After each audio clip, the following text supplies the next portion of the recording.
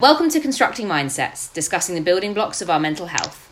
Today, we're joined by Paul Sheffield, President of the Institution of Civil Engineers, or ICE for short, and we'll be discussing the sentiment towards mental health within the construction industry, how this has changed over the years, and Paul's own experience of mental health. In the last few years, we've seen a huge shift towards opening up the conversation about mental health.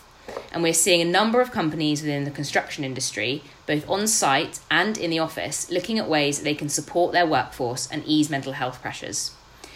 So, welcome, Paul. It's really great to have you on today. And as a kick-off question, what's been your experience, whether personal or on site or within the office, with regard to mental health? And do you think that the industry attitude has changed at all? Well, really interesting points. I mean, I've just to paint a little bit of a background. I've been involved in the construction industry for the last 40 years. And nearly all of that has been working for contractors. So I spent 33 years with Kier and then 3 years with Laing O'Rourke. And I now sit on the boards of a few different organisations, as well as this role as president of the ICE. So I get a pretty global view, really, of the industry. And I guess perhaps I'll pick up the second part of your question first. Has the industry attitude changed? And inevitably, yes, absolutely. I mean, I think I probably went through the first 20 years of my career without really coming across, or without knowingly coming across any mental health issues. If I look back on some of the things that I dealt with and came across, there's probably evidence of people having real challenges to deal with in personal lives that actually probably got on top of them work-wise, and perhaps 20, 30 years ago we didn't recognise it for what it is. Far more recently, I've been involved in, about 6 years ago, got involved through Kier with setting up a 3-year relationship with Mind. And I think it was only at that point in my career that I really started to understand that this mental health issues affect so many people across the whole of society, not just in construction. But I do think construction is quite unique in that it's highly technical, it's highly driven by deadlines, and it's got tiny, narrow, slender margins. And so, when you are trying to juggle deadlines with money and goodness knows what else is going on in your life, you can understand how people get the balance of things out of control. So from a personal perspective, I'd like to think that I've been okay despite some pretty challenging and difficult issues that I've had to deal with over the last 40 years.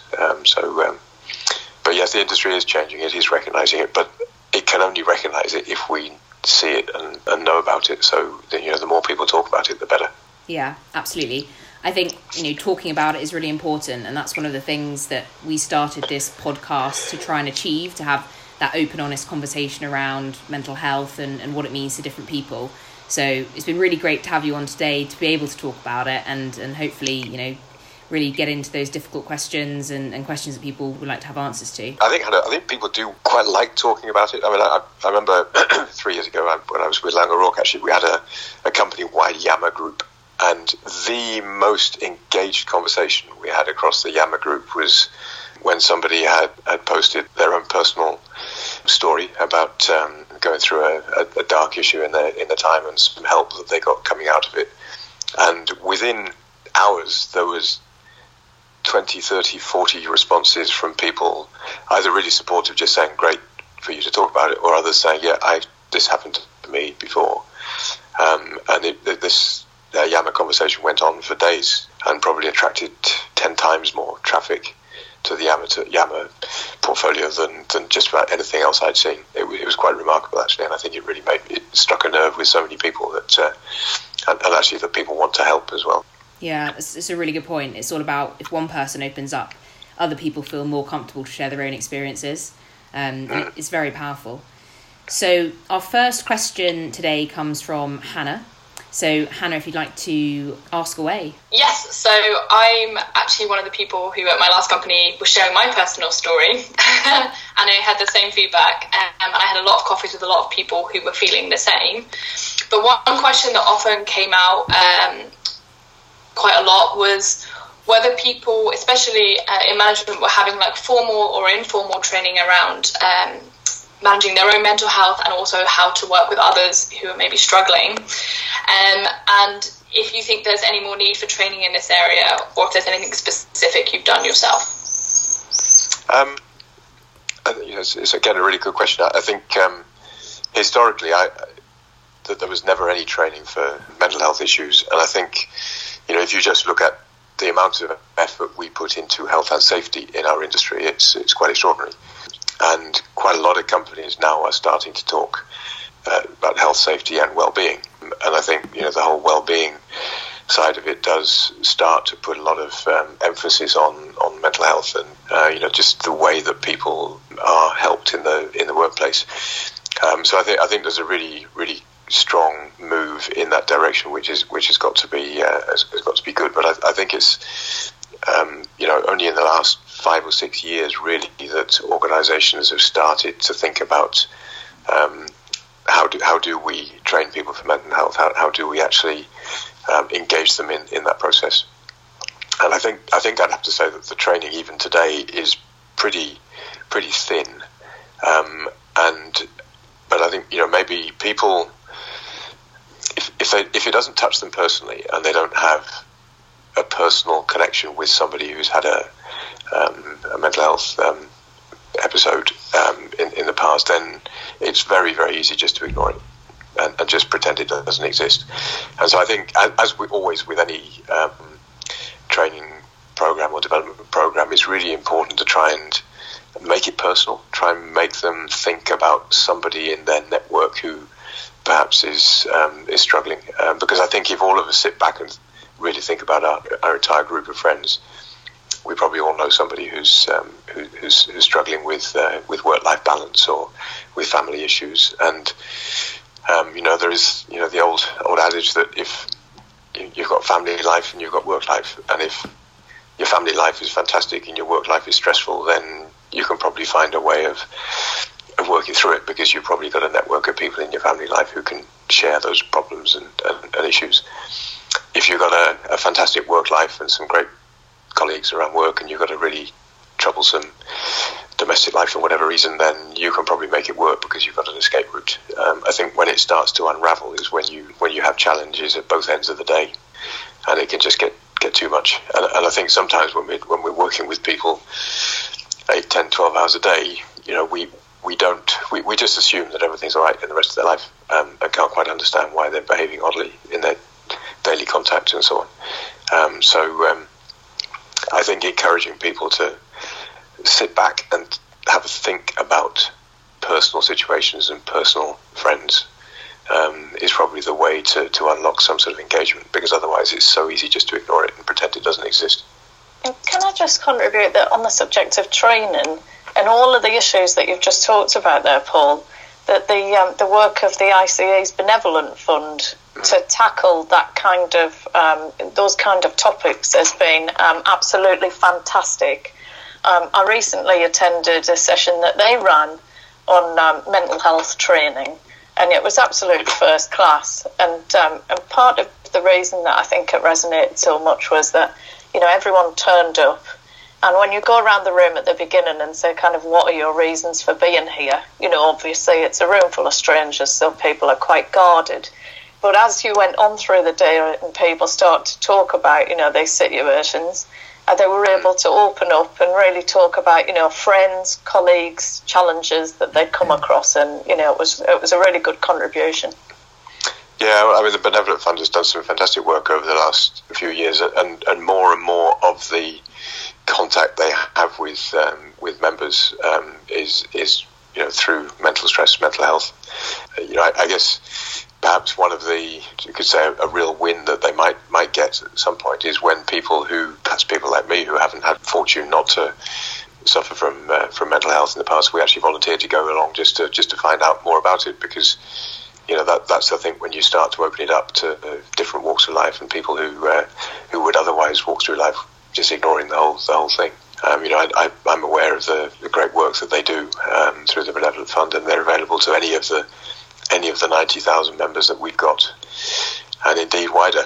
Anybody who's a civil engineer and working in the industry has access to the benevolent fund. So it's a good first base, if you like. It's a good place to go.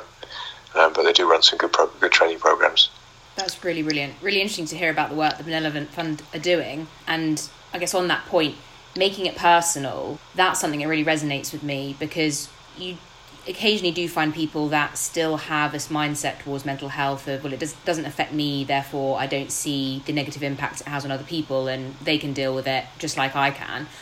So making it personal is so important, and to be able to draw out those stories. And in reality, it'd be very rare for someone now to not know someone, whether a friend or family or someone in their wider network, that hasn't struggled.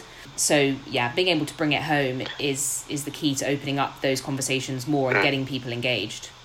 Well, if the statistics are right, and I'm absolutely sure they are, that 1 in 4 people will suffer from a mental health breakdown at some point in their lives, then we all know somebody. Yeah. Fact, we all know more than 4 people. Yeah. And so you probably bury it in your memory bank somewhere, but there will be people you've worked with, there will be people you live next to, there will be people in your life who are or have recently suffered from this.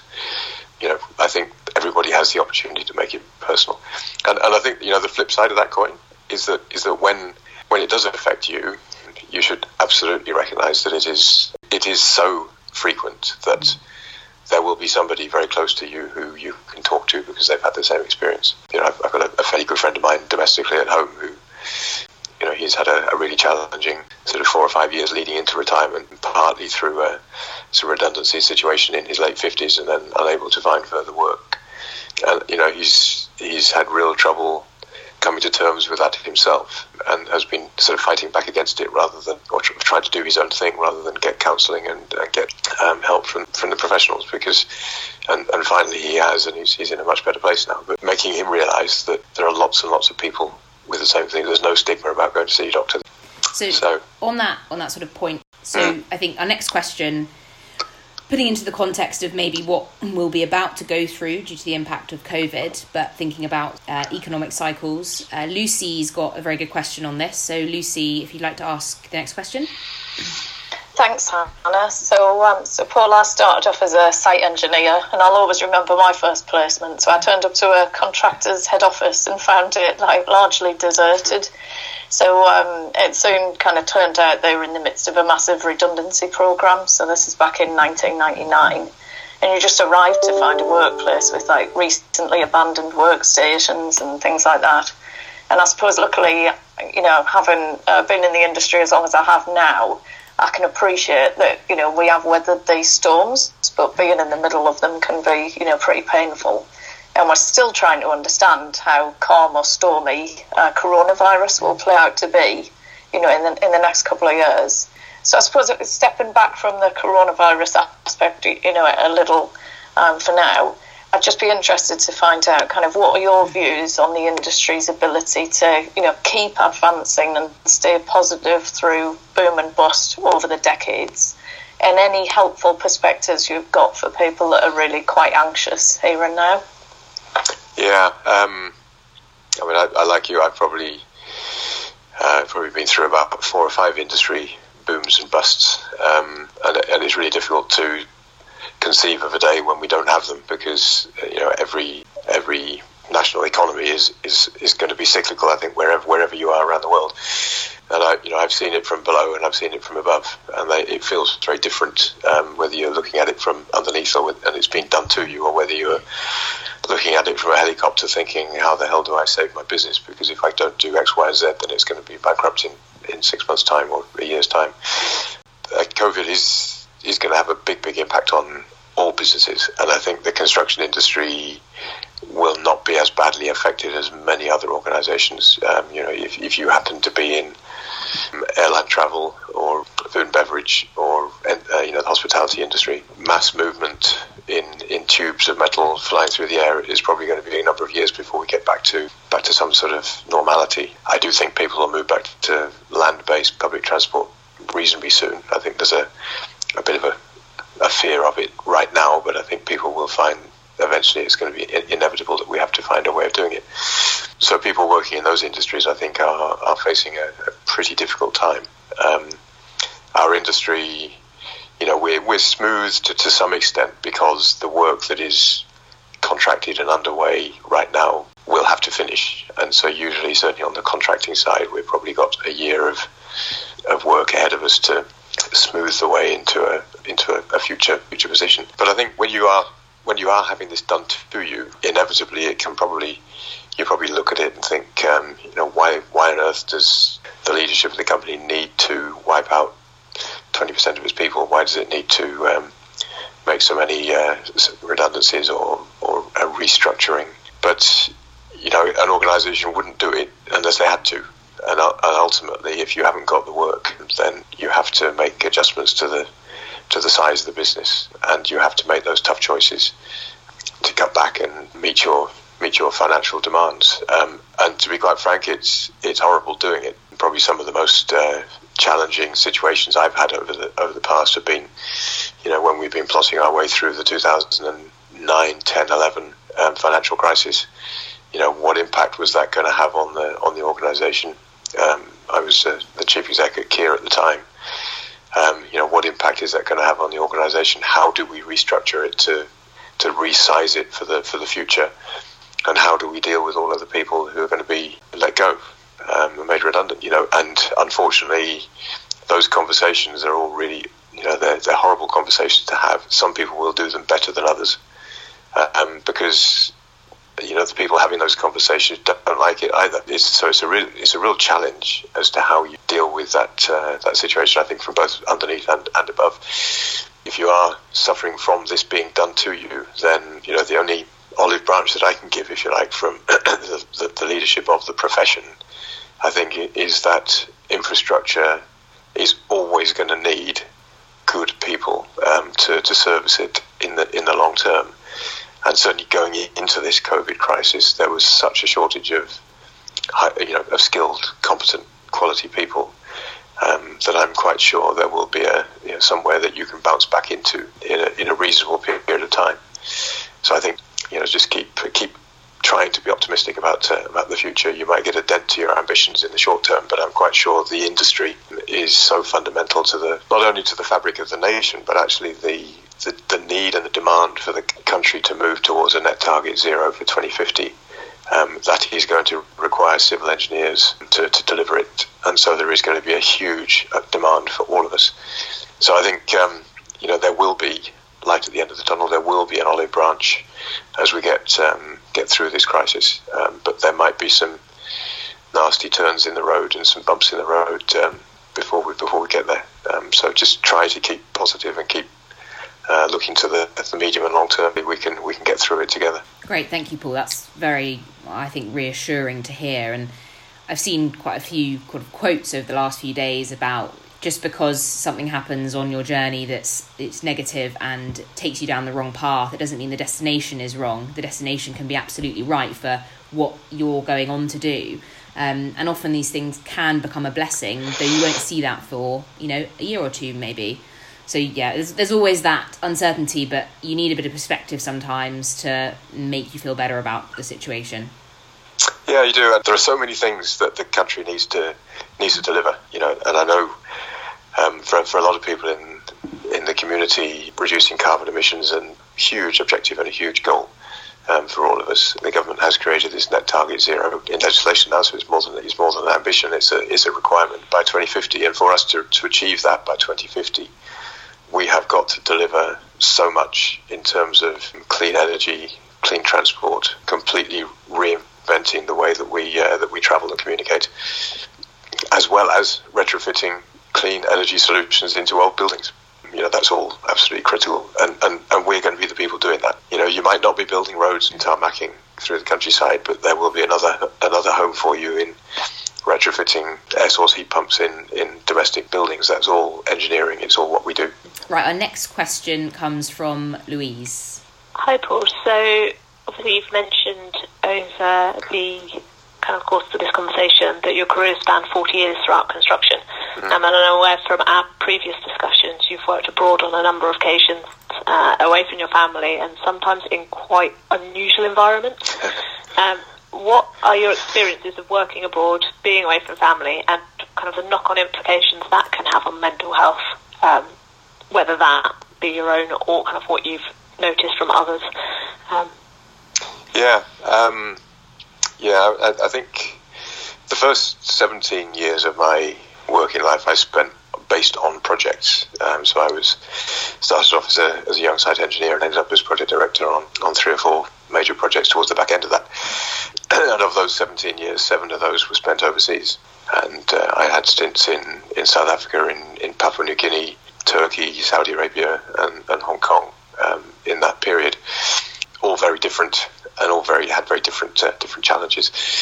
And I guess that the first 5 years of that I was on my own. I didn't have a family, and I just went where the company told me to, and by and large had a positive outlook on life and made out of it what I could. It actually started getting more difficult when I was married and we had children, and the added pressure and added stress of a really challenging day job and trying to create some sort of a home life was really difficult. And I was lucky, actually, both in Saudi Arabia and Hong Kong, that my wife and kids came with me. That made life much easier than the people, I think, who were there on a bachelor status. And I think there are many parallels, I think, between that and even the construction industry in the UK as well, because you have to bear in mind that so many of the people who work for contractors certainly do, whether you're in the supply chain or a tier 1 contractor, they travel long distances to go to work. A lot of them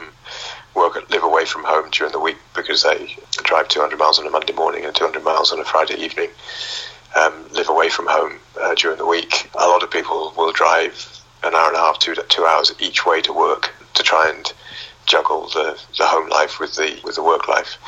All of these things make your working day hugely long. You might well have an 8 or 10 hour working day, but then you've got 4 hours travel on top of it, or you leave home at past 2 or 3 o'clock on a Monday morning and you get home at 10 o'clock on a Friday night. They're not dissimilar to the sort of experiences I think you get when you're working overseas. The long working hours are a real challenge, and I think one of the added problems that you have when you're living overseas is that you don't have family. And so if you do, you really need to develop and generate a close community of friends with whom you share everything.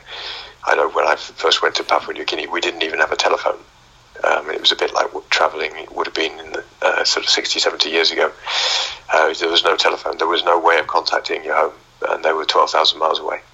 So you had to develop a local network of friends who you spent all your day and night with. It can lead to it can lead to all sorts of things that we now know have a big bearing on mental health. And so, it just adds to the pressure and it adds to the stress. And if you are susceptible to mental health stress, then it's more likely to push you into a depression or a difficult time. It can be, but at the same time, it can be remarkably rewarding, particularly for people who enjoy travel and learning, truly embedding yourself in other cultures. It can be tremendously rewarding. We've talked a little bit about the sort of length of the working day and the stress that it puts on your life. I've always felt really this balance between time deadlines, accuracy of work, and financial constraints as being probably the 3 things that are really challenging in our industry.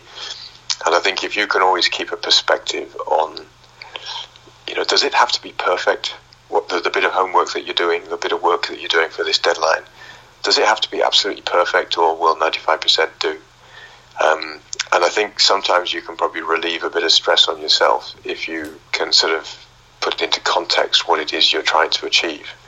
And will it be better than good for purpose, but will it suffice for the needs that you're delivering it for? Because I think if you are driven by perfection, then you will always put added pressure on yourself to achieve perfection by a deadline and for a price.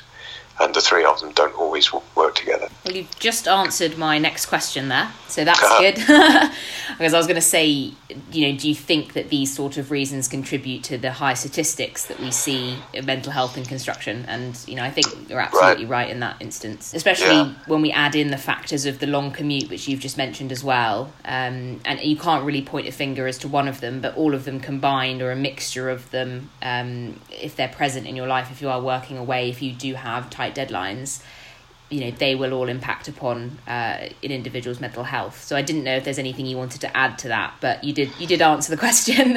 It's really difficult. I mean, most of us want to do a good job, and we're driven by.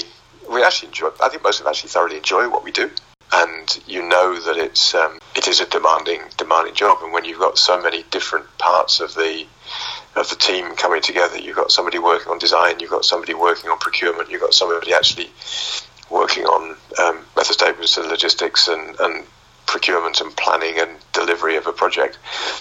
And nobody in that train ever wants to let down anybody else by not having done their bit of work. And I think sometimes we don't like to say, no, I can't do it by Friday, but I can give it to you for Monday. We'd much rather say, yeah, I'll give it to you by Friday, and then either it doesn't come, in which case you let everybody else down. And so I think being honest about what you can achieve by when is a much better solution than committing to something that actually deep down you know you can't do, or if you do know that or if you do think you can do it, you're going to put enormous pressure on yourself to actually achieve that deadline. Yeah. But I completely understand that most people don't want to let their colleagues down. They don't want to let their company or their boss down because they're committed people. But sometimes it can just add to that stress again. Yeah, that's very good advice, actually. Just being honest with your colleagues. I think it's being honest with yourself first of all. Yeah. You always have to have a to-do list, don't you? And if anybody doesn't have a to-do list, then it's probably one of the most important things that you learn early in your career. And you've got to be realistic about what needs to be done by when. It doesn't all have to be done tonight, but there are 2 bits that do have to be done tonight. And so let's focus on those and get them done, and then I can deal with other stuff later on. So prioritising in terms of managing your own time, I think, is probably a good bit of advice. Yeah, absolutely. And just circling back round to talk about, boom and bust and the impact of that. Our next question is from Hannah.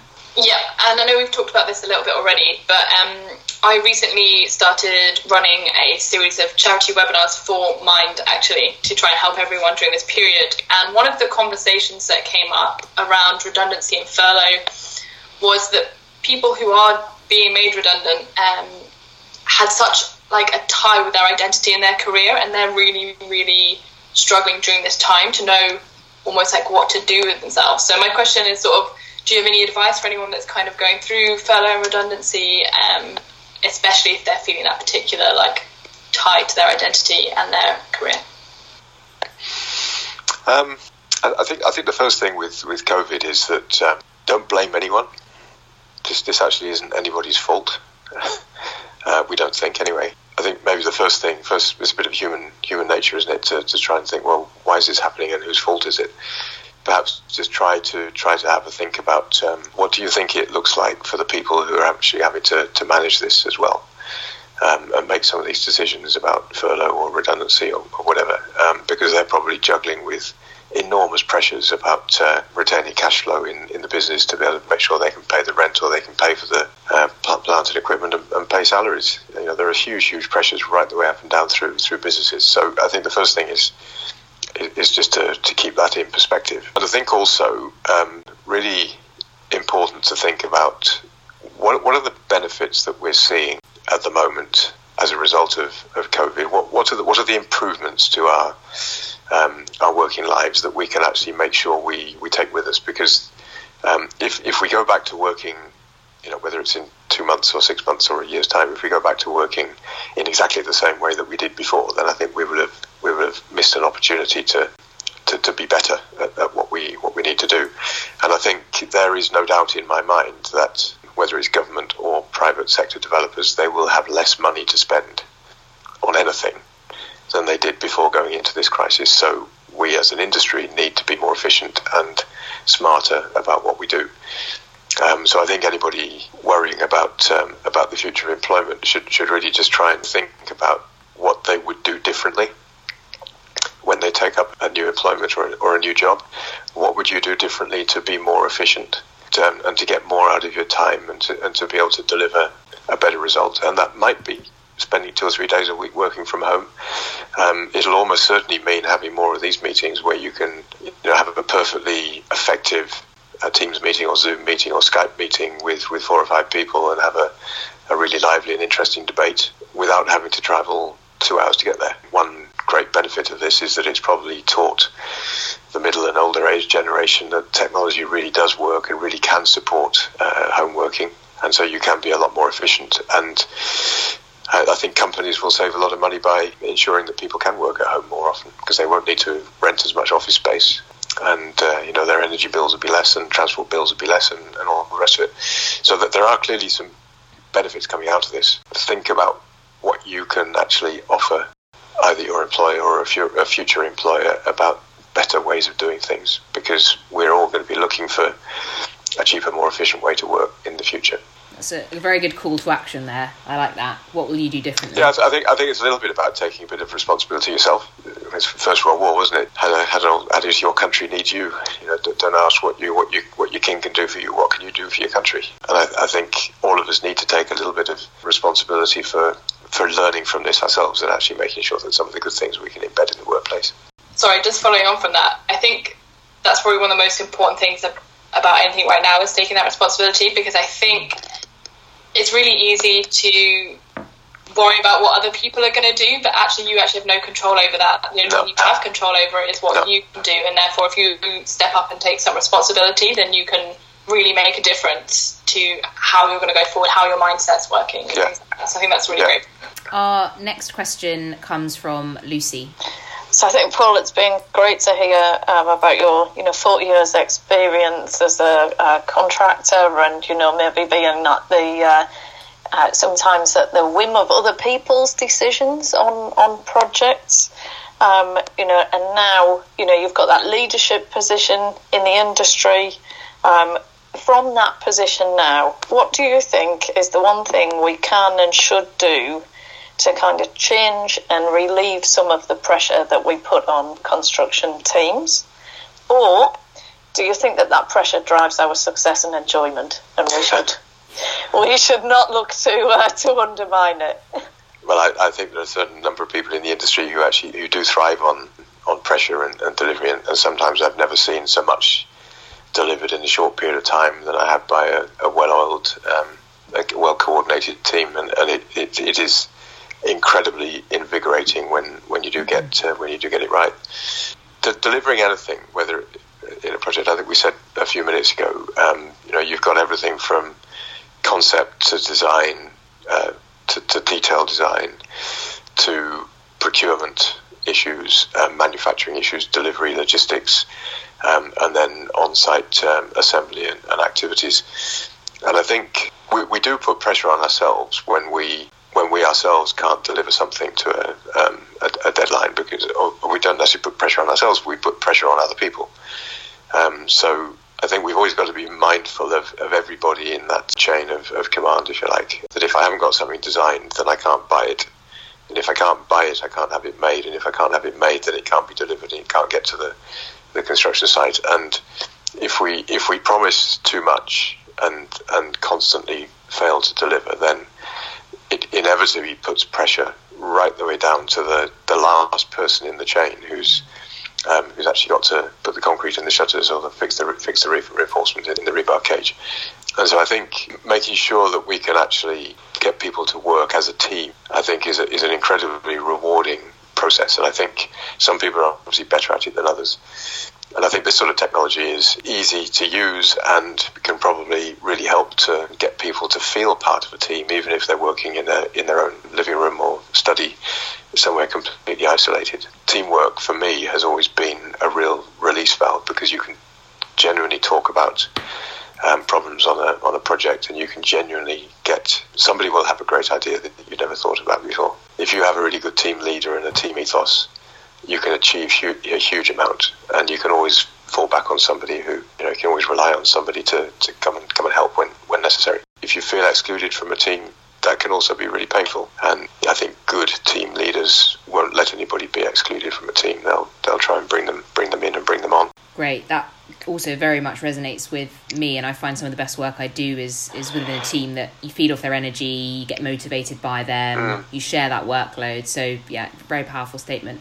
So, and if you have a commitment and you can't do something, then there's usually somebody who say, okay, well, leave it with me, I'll sort it out. Yeah, exactly. We're now on to our final question. This comes from Louise. So, Louise, do you want to give the final question? Yeah, so our final question was more of a comment, I guess, than a question for our final point. Is about the support that's available across the industry. We've obviously talked industry-wide today. We've talked working abroad, furlough, redundancy, boom and bust. So it's really just to kind of mention to our listeners that as well as Benevolent Fund for the ICE, there's also loads of support either from your company, from employee assistance programs, mental health first aiders. There's also loads of links on our website if people need additional support, and the big kind of national charities such as Mind and Samaritans.